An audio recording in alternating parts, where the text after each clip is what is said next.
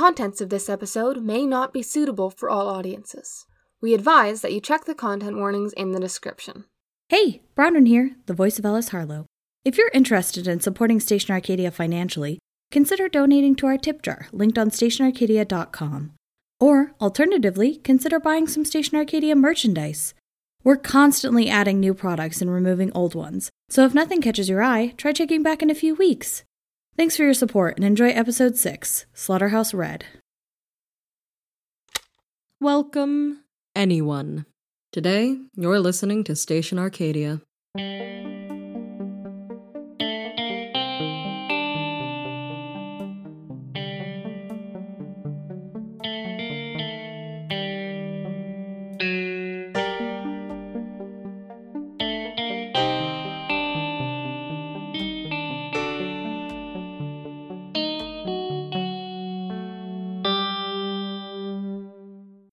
Before we get into the story, let's see if Arcadia will let us tune in to the Empire. With any luck, it can take us right back where we left off. I'll admit, I've been a little worried about Teddy, Alice, and Bluebell since the last broadcast.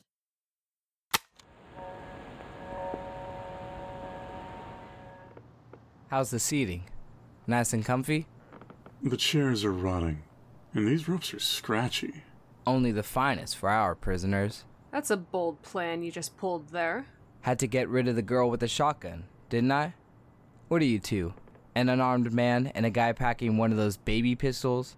Me and Corbin took you down easy enough without her. It's a snub-nosed revolver. I can't help but notice you purposefully missed. Made a great distraction for a quick hit with the pipe. It's best to keep her alive. If neither of you talk, well, I figured that'd be a nice shock to her if she woke up and saw your bodies, wouldn't it? Real great way to start off an interrogation. How about you stop monologuing and cut to the chase? Where are you from? What are your names? And who are you working for? Corbin! Let me handle the talking. There's an art to this kind of thing. What are your names? That's what I just asked. Shut up! You don't seem to have this under control. Maybe we should just leave and come back when you've got your plan straightened out. I have this under control! Doesn't seem like it from where I'm sitting. What's happening? We're being held prisoner, Alice. Great. She's already awake. This is not going how I wanted it to. Welcome to the club. Stop joking about this. Your lives are in danger. Can we hurry up and do the interrogation bit? I want to know if I'm going to be home in time to make dinner. Oh, wait. Now is not the time to get passive-aggressive at me. I'm sorry you can't go home, okay? Can everyone shut up for a second? I'm working on this headache. They don't seem to be all that intimidated, Pierce. I'm working on it. We're going to start talking. Or this time, it isn't going to be the wall I hit. Fine. Ask your questions. Names. Well, you can call me Bluebell, and these are my friends, Theodore and Alice. Oh my god. What are you doing here? Well, you see, I'm a private investigator. They're helping me. What are you investigating, then? That's information for me to be discussing with my client. We're both doing illegal things here. The military has this place on lockdown. Pierce, can you talk in the other room for a second? Fine.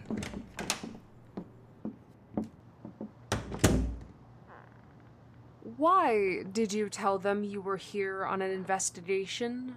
There would be certain consequences if people found out I was hanging around with revolutionaries. There's consequences for all of us. With very specific people. Oh. It's complicated. Besides, I figured that was information you wouldn't want to give up. But you're just taking on a different kind of risk.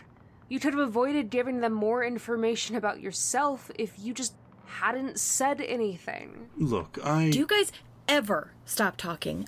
I have a headache. Sorry, Alice. We should probably work on a plan to get out of here.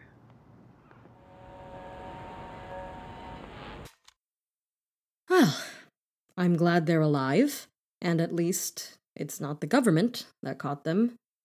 On to the story. Annika stands outside the slaughterhouse doors, a hand shielding her eyes as she stares into the distance. The smell of blood hangs heavy in the air and clings to her clothing, but she hardly notices it anymore. She squints and tries to trick herself into thinking she can see the shapes of the cows moving in the dust cloud. After a few more minutes, she doesn't need to pretend. They're here, and the cowboys that accompany the herd begin working to drive the livestock into the slaughterhouse pens. She walks up to the group of about 12 riders, trying to tell based on their body language who she should be speaking to. Anka only finished training last week, and this is her first time receiving the cows on her own. Thankfully, one of the riders comes forward to meet her without prompting and introduces himself as Gunnar. The air is tense as usual as he signs the cows away. Carrie had told her that the cowboys feel bad about designating the herd to such a bleak fate.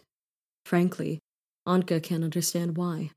Their muscles bulge grotesquely, and the constant pain caused by their modified bodies makes them irritable and aggressive. They were built for one thing and one thing only: meat. Anka checks over the report that Gunnar had handed back to her, and she frowns slightly. They'd lost 15 cows, which was surprising. Carrie had said that today's cowboy crew had a reputation for being diligent. There shouldn't be any discrepancies. She flips to the second page. Cause of death, explosion. Did you get bombed? She asked. Anka looks skeptically at the herd as Gunnar describes the madness that had overtaken the cows the night before last, the steps they'd taken to get them under control.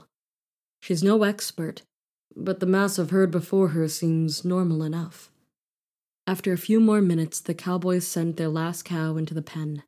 Anka heads back inside and stops by the control room to tell Rodney to open the entry hatch and begin tightening the pen's mechanical fence, forcing the cows inside the building.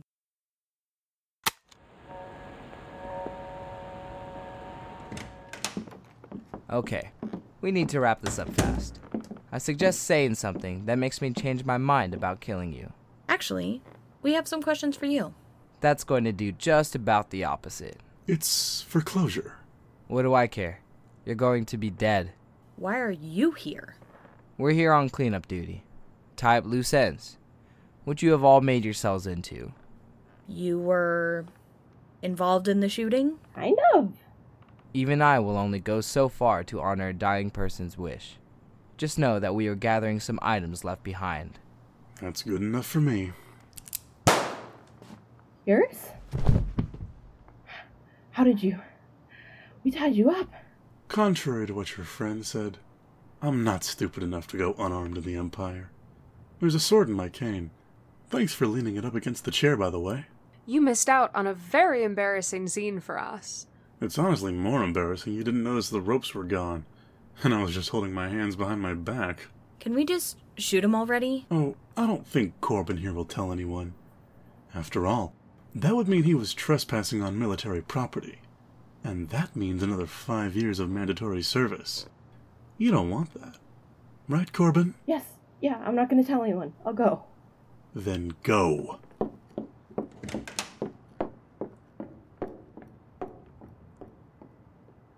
Let's get you two free.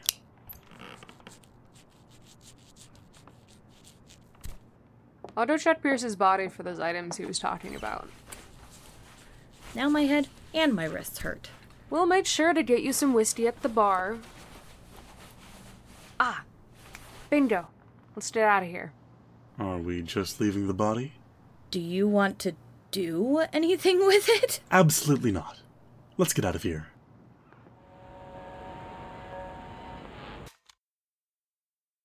Back out in the wastes, an hour or so later, Gunnar's telephone rings.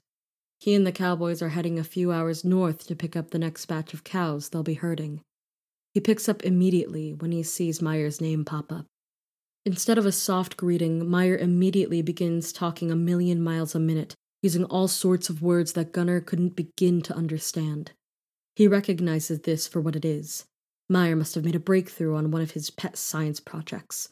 Which is great, but it's even better when Gunnar realizes Meyer is talking about the cows. When he'd called yesterday, he hadn't thought he'd have a theory so quickly. Gunnar shook his head slowly once he picked out what Meyer was saying. Considering the state of things, a targeted chemical attack probably should have been at the top of the list of possible explanations. Gunnar bet that it had been a flyover drone from Clarecourt. Were scoundrels over there, the whole lot of them. Still, he said to Meyer, least it's over and done with now. Meyer's words started to snowball again, but this time some of the words sounded vaguely familiar to Gunnar. Ulmosum was the name for the third compartment of the cow's stomach, and the first one where nutrients and other chemicals can be absorbed. It was probably once the grass had gotten to the compartment that the chemical had taken effect, and the cows had gone wild. Then, after a period, the drug had worn off. There was, however, a fourth compartment to a cow's stomach, called the abomasum. Once food makes its way there, about 36 hours later it is broken down further and more nutrients are absorbed. It would be at that point that the cows would likely experience a resurgence of the same drug-induced frenzy. It would happen about an hour ago. Gunnar thought back to the young woman at the slaughterhouse. He thought of all the workers inside. Shit.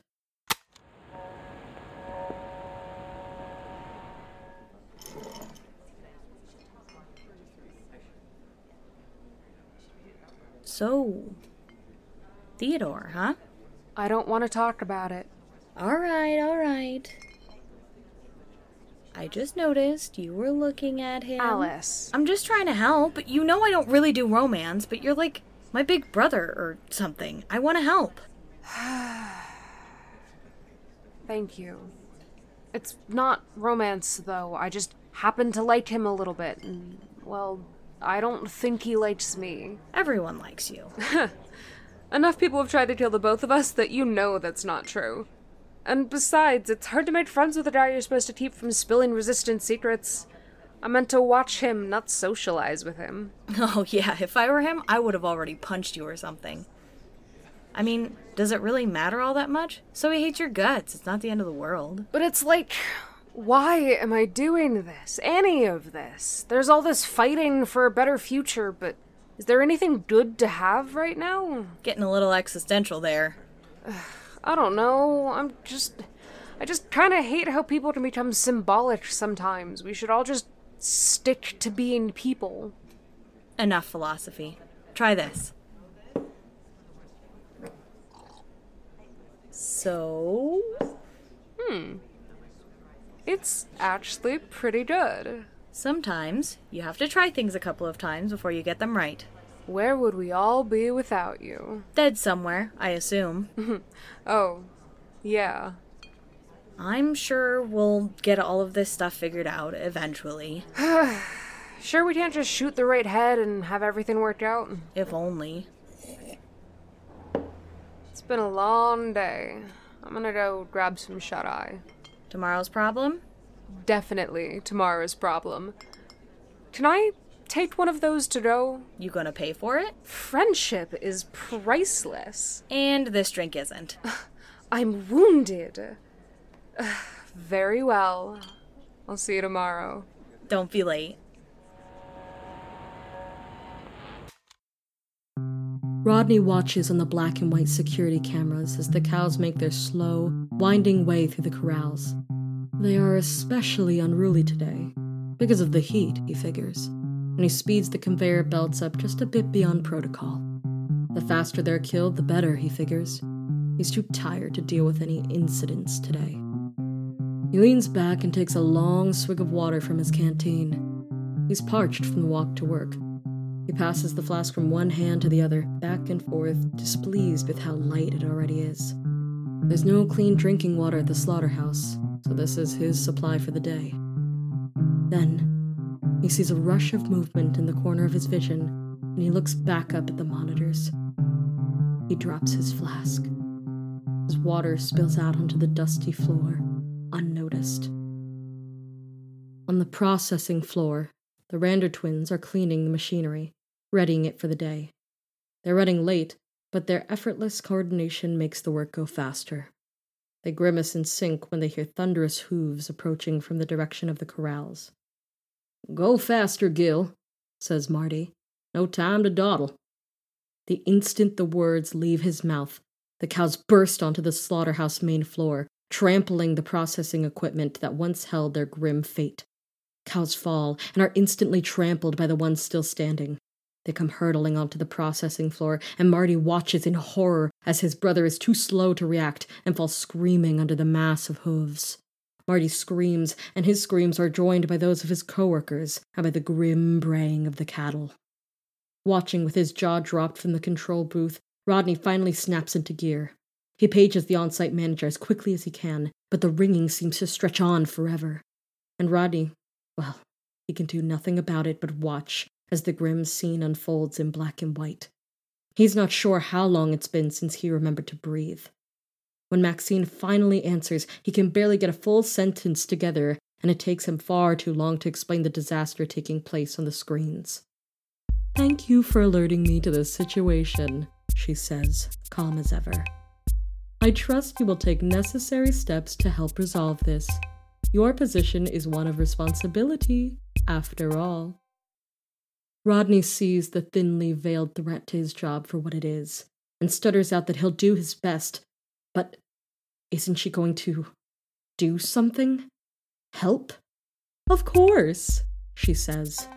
"Why else would we have such a diligent on-site manager?" Carrie is restocking the freezing room manually. The machinery broke down months ago, and ever since, someone has had to wheelbarrow the newly frozen blocks of ice to the freezer and stack them in place each day. Carrie wishes the Surgan government would spend a couple hundred less on the military and put it towards making her life easier, but she doesn't voice the thought. It's not worth it. She's halfway through her 5th trip when she hears shouting and screaming from the main floor. She abandons the wheelbarrow instantly and goes to check it out. As she runs down the hallway, she hears Manager Maxine's voice on the crackling loudspeaker. "Employees of Surgan Abattoir 5. This is a reminder that any broken equipment or damaged product will be compensated for out of your wages. I trust that this will be a sufficient motivator to find a solution for the current problem. Thank you, and have a great day." The speaker clicks off just as Carrie pushes the heavy metal door open and runs onto the loft that overlooks the slaughterhouse floor. Terror is clear in the room as cattle ram brutally into anything they can, destroying machinery and trampling each other. The grinding and whirring of still-moving equipment sounds out from below, and there are regular thumps as a few workers try to subdue what cows they can with the bolt guns. Employees run to all corners of the large room and hide in nooks and crannies, escaping the reach of the cows to the best of their limited abilities. Carrie sees Anka, cornered against a piece of machinery by 3 of these mad cows, looking around wildly, searching for an escape route. Anka makes a mad dash for freedom, but the beasts hone in on her movement, and she is crushed between the 2 cows. She goes down fast, but it feels like an eternity for Carrie. Anka had been shadowing her not 2 weeks earlier, and she'd been so smart, with quips and jokes for every situation. Now she's dead. Nothing gets better when the first gunshot rings out. Workers who served screamed out at the shot and duck, covering their ears and shielding their heads. Carrie stands in the middle of the room, holding an old-fashioned and well-polished gun that normally hangs at her waist. She turns away from the frenzied cow that just dropped dead at her feet and shoots another. Each one of her precise shots rings through the air as the commotion of angered cattle dies down, their numbers dwindling. Frightened employees hand her their spare ammunition. Before long, she puts her gun away. Her face is determined but otherwise blank as she stands tall and instructs employees to begin the prepping process for the meat. With shaking hands and ashen faces, everyone starts slowly clearing the dead cattle, moving them to the sticking area of the assembly line. While much of the machinery is damaged beyond proper use, they make do. They know they'll lose their job if they waste this much meat. Slowly, the bodies are piled and put into the bleeding tubs. A young man approaches the gunslinger, his anxious posture speaking louder than his words. I don't think it's smart to send this meat out, he says. Those cows were messed up. A normal cow don't act like that. The meat might, it might hurt people, you know? Carrie shrugs the employee off. Whether the meat is contaminated or not, she knows jobs will be lost if they let it rot. Besides, she knows what it's like to go hungry. This meat might mean the difference between life and death for someone out there. The cows are slowly prepared to be sent to the lower levels. There are dead cattle scattered through the corrals that need to be dragged in through the narrow winding path, and their bulky corpses take 2 or 3 people to move. And then there are the dozens of employee bodies. Nobody knows what to do with them. Their ID tags are scuffed, but each one had a name, first and last. Gilwell Rander, Rasha Dalewind, Anka Irius, Herman Trinks.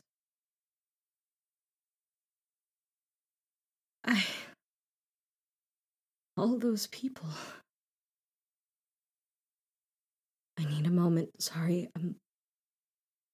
Lysol finally managed to convert one of my favorite songs from my Synthtech X to a cassette. So let's go to that.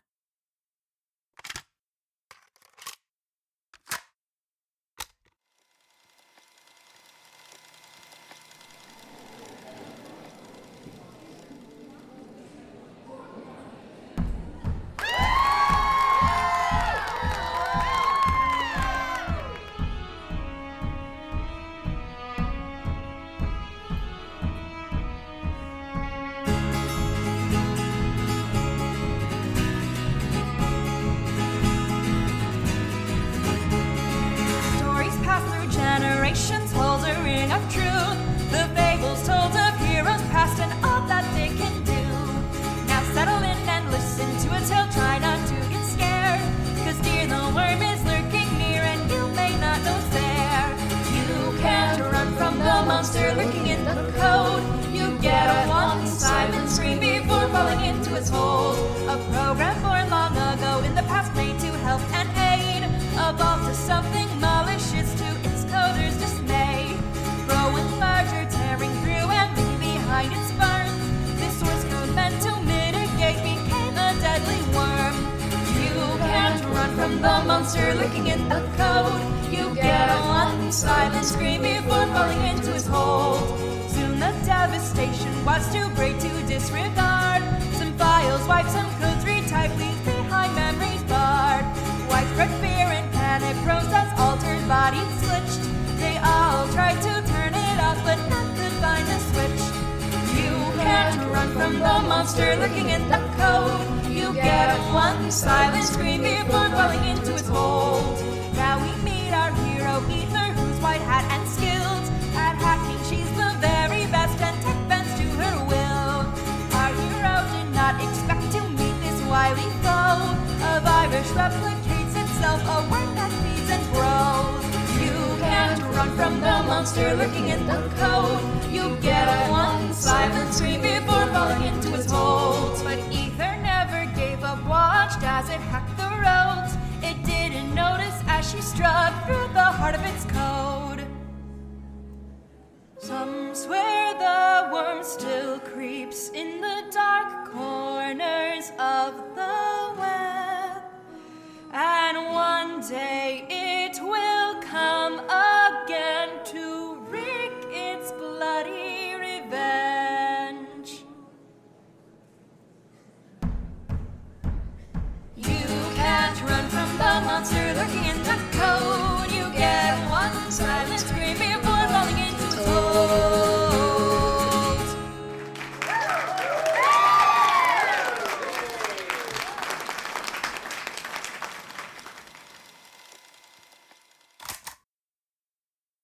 Well, that brings back memories. We had a good time that night. Anyway, thank you for listening.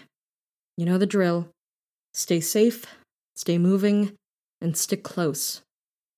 You've been listening to Station Arcadia.